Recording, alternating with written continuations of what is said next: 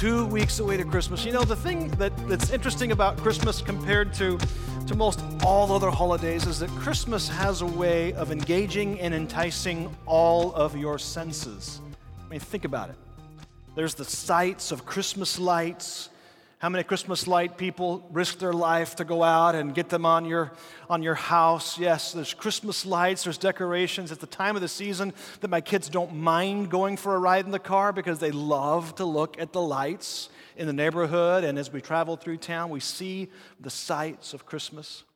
We can also smell Christmas, right? There's the evergreens, or for those of you who have fake trees, there's the evergreen candle or scentsy wax that makes your house smell of evergreen or peppermint, or there's cookies baking, or there's candy making taking place, and there's the smells of Christmas.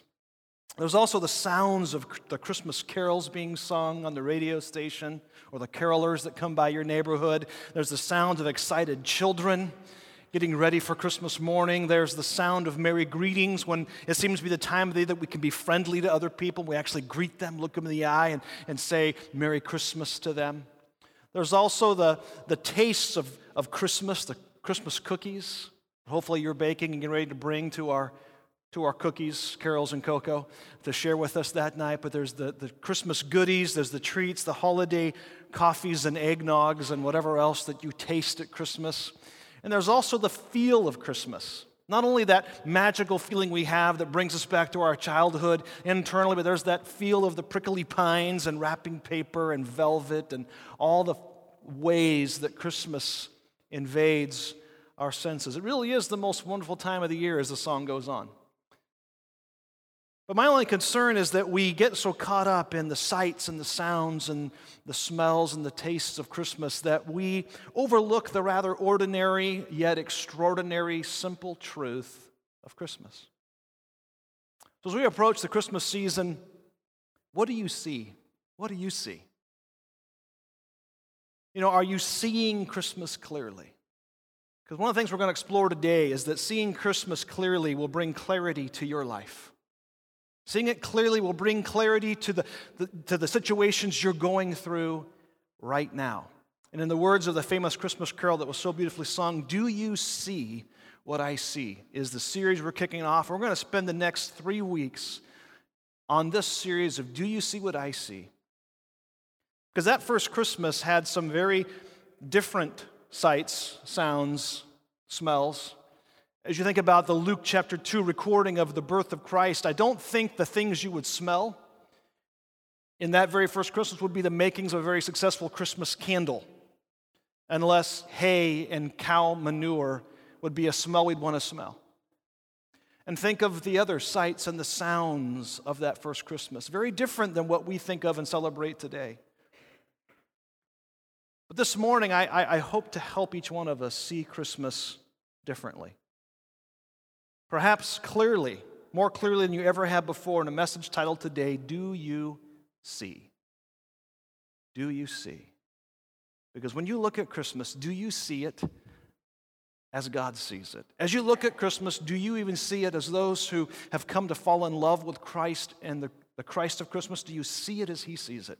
So today we're going to take a look at Christmas, maybe a bit differently than you would have heard about in a Christmas series before. Because we're going to look at some of the elements of Christmas that you might find in a nativity scene at your house. How many have some kind of nativity scene you have out either in the front yard, or it's a little figurine set you put above the fireplace or on a coffee table, and you got the stable and the manger, and you got a star perhaps that you hang on top of the manger, or wherever you happen to hang it, you got all the characters. Today to kind of zoom in for a moment, not to the people of Christmas, we'll get there, not to the people of that first Christmas story, but we're going to look at something rather ordinary, because through this we're going to learn something I think extraordinary as we think about viewing Christmas. So first I challenge you to see the stable. See the stable. It's a reminder that Jesus is with us in the real world. Over here you see a silhouette scene of the stable. And we're going to look at Luke chapter 2. Because in this very famous Christmas passage, we see the humble birth of Jesus.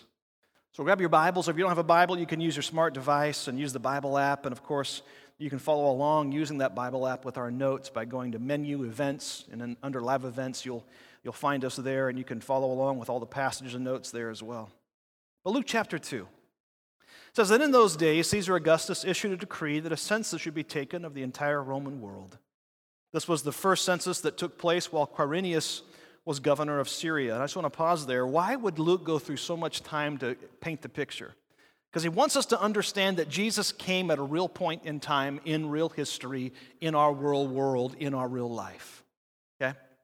And it says, everyone went to his own town to register. So Joseph also went up from the town of Nazareth in Galilee to Judea, to Bethlehem, the town of David, because he belonged to the house and line of David. He went there to register with Mary, who was pledged to be married to him and was expecting a child.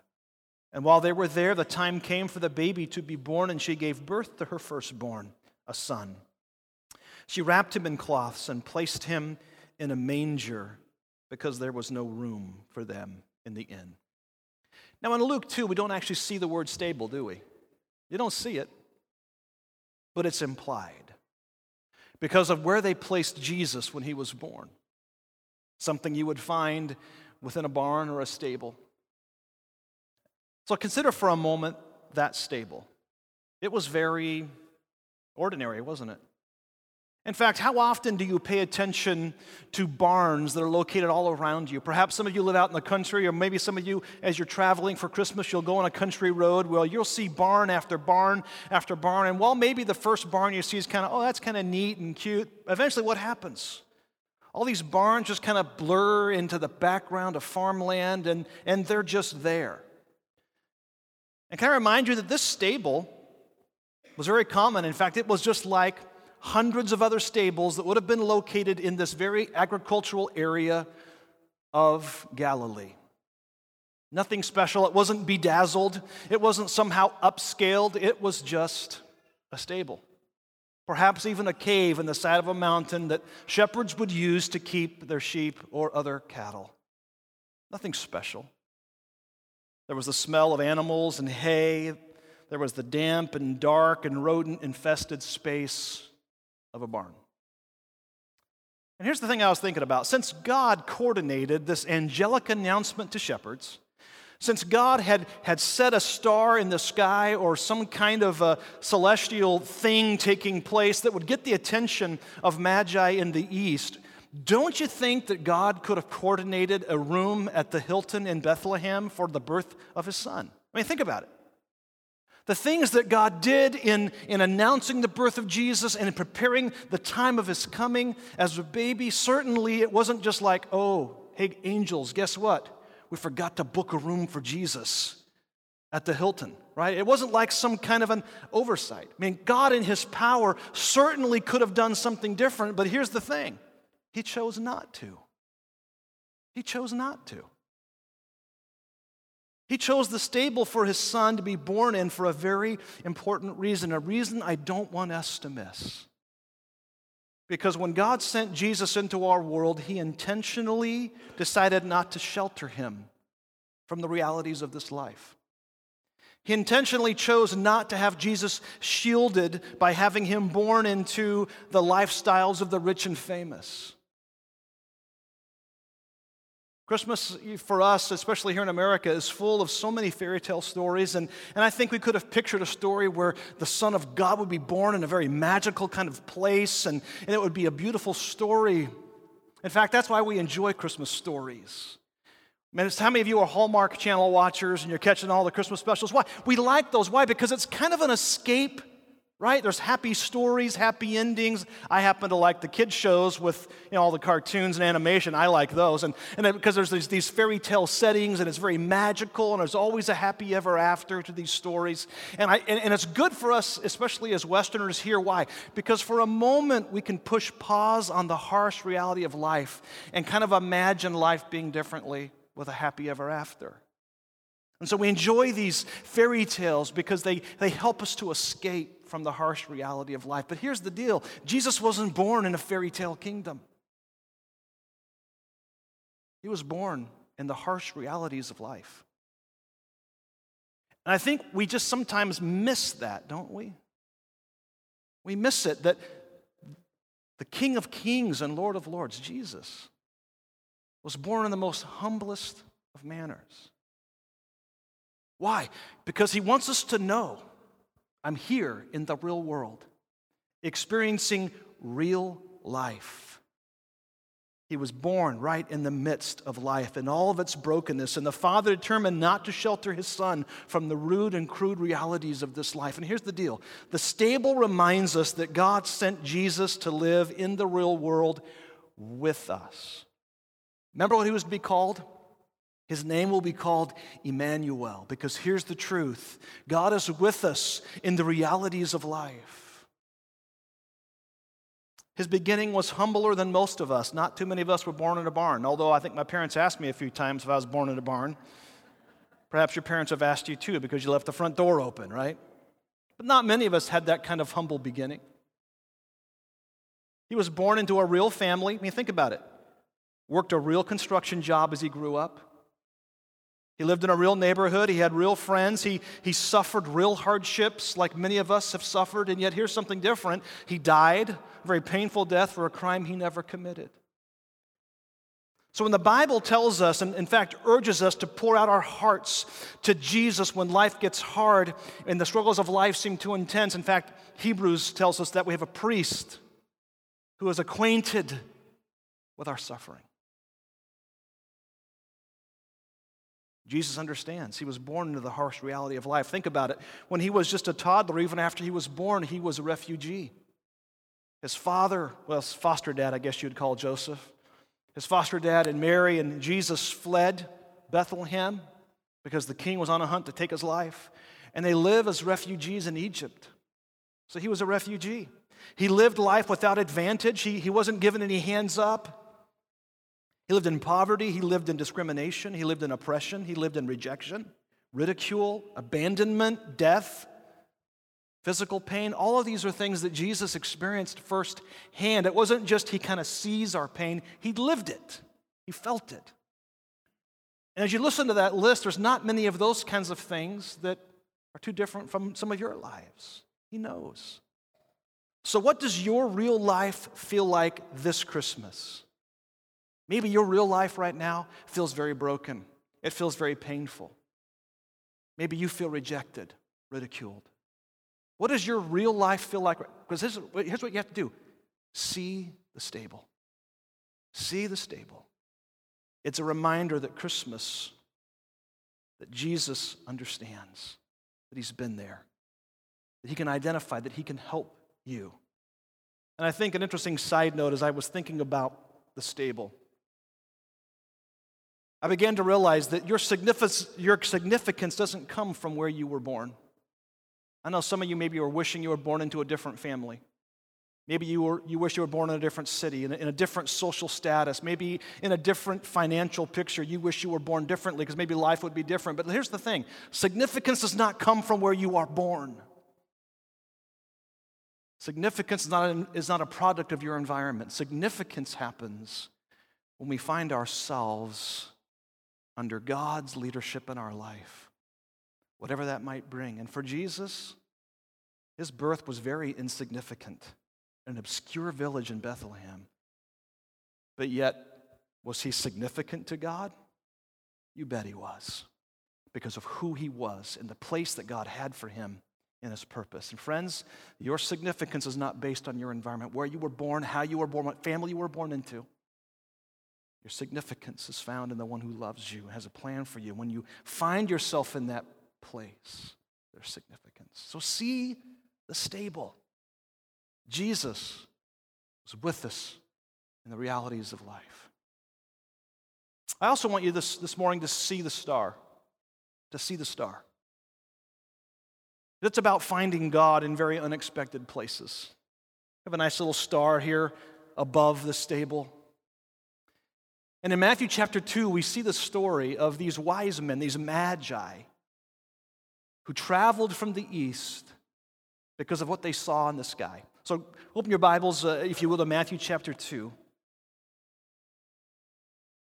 And we see that after Jesus was born in Bethlehem in Judea during the time of King Herod, magi from the east came to Jerusalem and asked, 'Where is the one who's been born King of the Jews? We saw his star in the east and have come to worship him.' Then King Herod heard this. He was disturbed, and all Jerusalem with him. And when he had called together all the people's chief priests and teachers of the law, he asked them where the Christ was to be born. 'In Bethlehem in Judea,' they replied, 'for this is what the prophet has written. But you, Bethlehem, in the land of Judah, are by no means least among the rulers of Judah. For out of you will come a ruler who will be the shepherd of my people Israel.' Then Herod called the Magi secretly and found out from them when the exact time the star had appeared.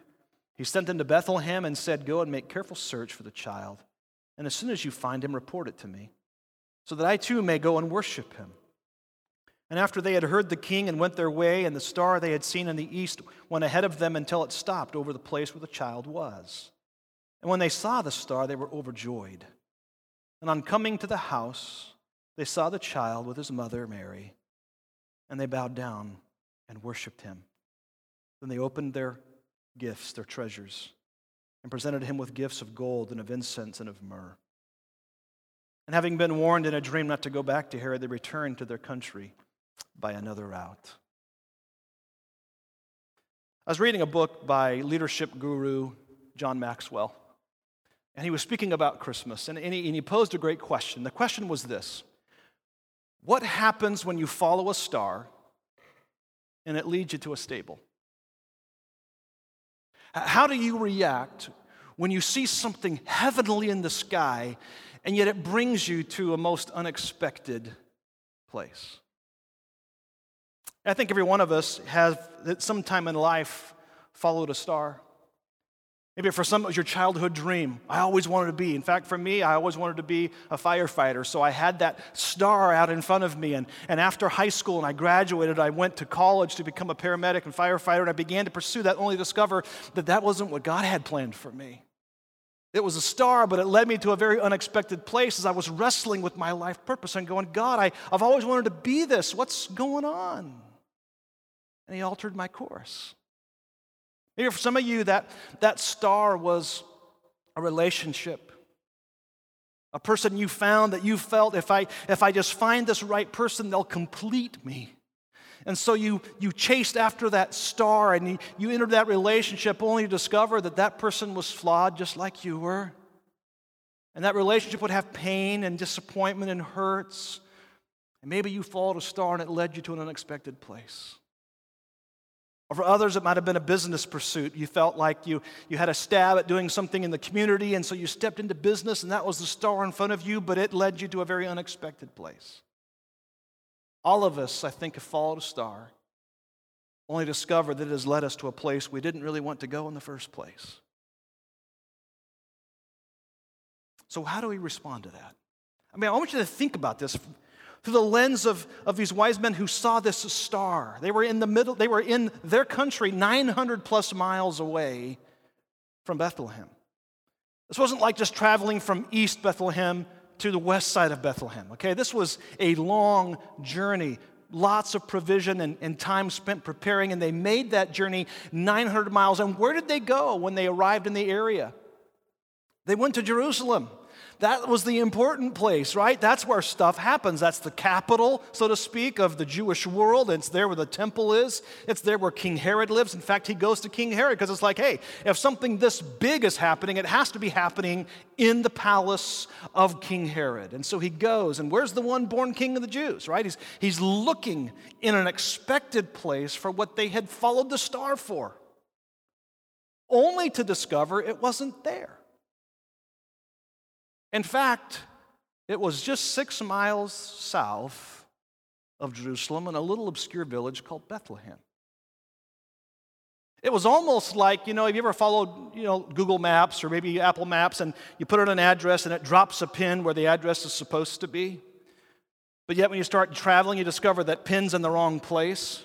It's almost like God put the pin in the wrong place. The star should have been over Jerusalem because that's where important stuff happens. That's where really big things happen. That's what they had hoped to see, but they discovered that wasn't it. So they follow the star that they see again, and it leads them south, this little village. How do you respond when a star leads you to a stable? Is this what the Magi expected, the one born king of the Jews? What happens when we follow a star and it leads us to a stable? I think there are some things that I've learned. That when the wise men followed a star that led them to a stable, they found God in the midst of it. How many times do we look at our circumstance that wasn't what we'd hoped, a place we were taken to that wasn't what we expected, and yet God is right there. He's in it. He's working in that circumstance. So the wise men, they looked for God.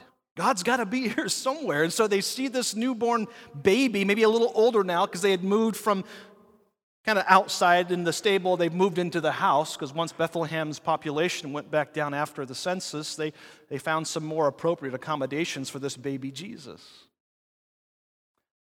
Something else I discovered about these, that when the wise men find a stable, instead of what they had hoped for, they offer their very best.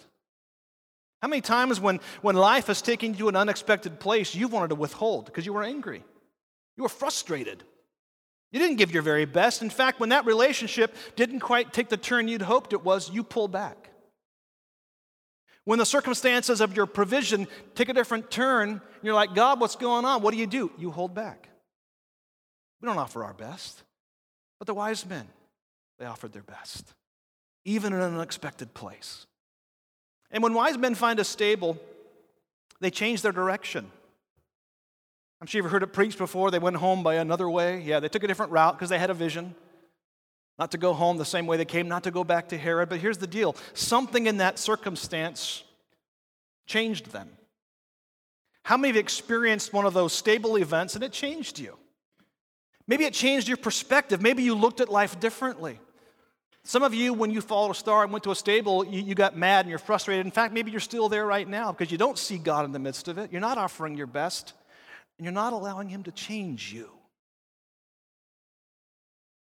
Is it possible that God is in the stuff of our circumstances, and within that, He's trying to change us? So what happens when you follow a star and it takes you to stable? Here's what happens. You learn from cues from the wise men. You see God in it, even if you have to look and feel a little harder. You offer your best. And you change. You allow the work God wants to do in your life. When we come to the stable in our lives, here's the point. Let us be wise and remember to look for God. Maybe right now you're in that stinky stable. Life is hard. It's not what you expected. Here's what I want you to do. Stop and look for God. Look for God. Because He's there. Why? Because He's God with us. In that stable. In that situation. David said there's no place that we can go from His presence, right? He's there. Look for Him. Because He loves you and He cares. And I also want you to challenge you this morning to see the manger. See the manger. It's a place where the ordinary becomes extraordinary. In Luke chapter 2, verse 7, there's that one verse, we've already read it, but it said that she gave birth to her firstborn, a son, and what happened? She wrapped him in cloths and placed him in a manger. How often do you use the word manger? I mean, for most of us, it's, well, I read from Luke chapter 2, and so I said manger. Or we have the nativity scene at home, and so we have a manger. It's a word we use about once a year, usually around, of course, Christmas. It's not every day you're talking about a manger. You don't go to your workplace and talk about the manger you have back home. I mean, it's not a part of our everyday life, is it?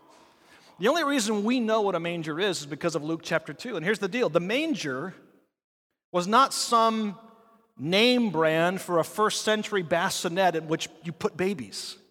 Okay? A manger wasn't the name of a kingly cradle that you put newborn princes in. A manger was a feeding trough for an animal, as most of you know. A very common, ordinary piece of farm equipment.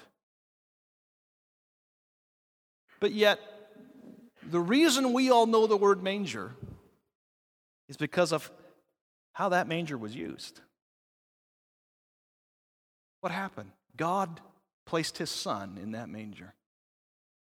And when God laid his son in that manger, look what happened to an ordinary piece of farm furniture. It became extraordinary. We sing songs about it, right? Away in a, right? We sing songs about it. We read about it in Scripture. Why? Because of what happened in that manger. All of a sudden, it has new dignity. It's a household word. It has new purpose. The ordinary has become extraordinary. A feeding trough becomes a cradle for a king, and that's quite a transformation that takes place for a piece of farm equipment. So I want you to see the manger because it's a symbol of what can happen to an ordinary man or an ordinary woman when Jesus Christ is birthed within us. It's a symbol of what has happened to millions of people around the world, very ordinary people, people a lot like you and me. People who once in their life, maybe they were trying their best to always be good and do their best, but found themselves always falling short. Maybe people like you who are keeping up good appearances while you're hiding your pain and your brokenness. Or maybe it's trying to behave well publicly, but privately you're wrestling with addiction and sin. People who are surrounded by lots of other people yet feel very alone. Who wear a smile but wrestle with depression, who own lots of stuff, lots of toys, but never feel satisfied, who appear to have everything all together, but inwardly their world's fallen apart. Maybe you've been a person like that before too. And these are the people who saw themselves for who they really were. They saw themselves as lawbreakers in the eyes of God, that they were sinners, that they were broken, and they needed a Savior. And so in their brokenness, they didn't try to hide it. They didn't lie about it anymore. They just recognized as ordinary people, they brought their ordinary selves to God, and they realized they were powerless to change themselves. They couldn't erase their past record. They couldn't improve their current behavior, and chances are they weren't going to be any better in the future when it came to their character. So what did they do? They brought themselves before a Savior and pleaded for grace and mercy and discovered forgiveness and discovered that grace and that hope. They became new creations. The old was gone, the new has come. They were transformed. See, here's the thing. When Jesus Christ dwells in our hearts by His Spirit, our ordinary life gives way to the extraordinary. We cannot underestimate this, friends. God dwells in you by the Spirit of God. A manger was transformed because of the contents of that manger.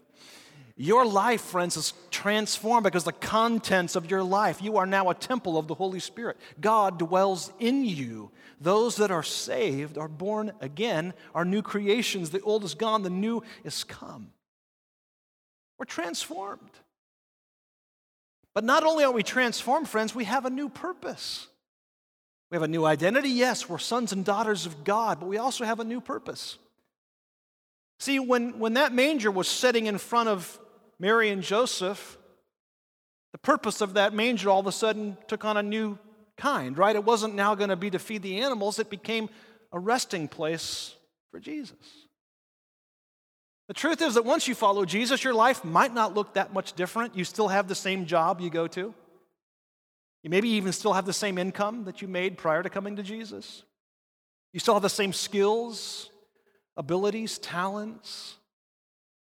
But how many know that when we come to Jesus, He breathes fresh purpose into your skills, your abilities, your resources? In fact, I would say that a lot of us cannot fully become all that God intended until we find our purpose in Him at salvation.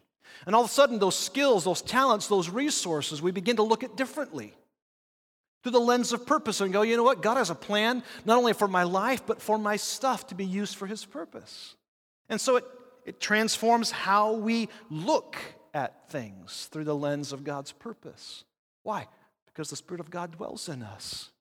We are repurposed for His glory.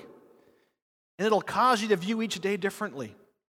And it's only when we embrace this new purpose that God has for us that we can see the extraordinary tucked away in each and every day. And the truth is, it's there.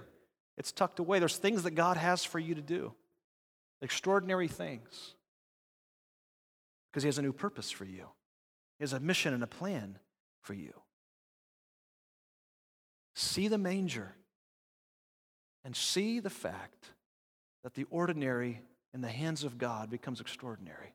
And when Jesus is birthed in us, it transforms not only our identities, but our purpose.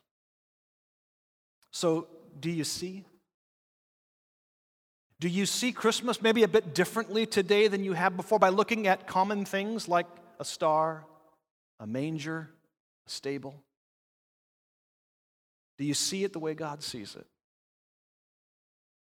You know, do you see the stable? Christ knows your struggle. He knows what you're going through right now. He's been there. Do you see the star? Look for God in those unexpected places where life has brought you to a point you don't understand. But God is there. Look at the manger because he's still doing extraordinary things with your ordinary self and my ordinary self. So do you see? Because here's the thing about this. Seeing Christmas clearly really does bring clarity to your life. All of a sudden you look at your circumstances, you look at your life, and you see it a little more clearly. It's like if God would repurpose mangers and stables and stars, certainly he could repurpose me and what I'm going through. It helps me look at my circumstances differently. It brings remarkable clarity to your life when you see Christmas clearly. So do you see? And if you see, then how is it going to change you this Christmas?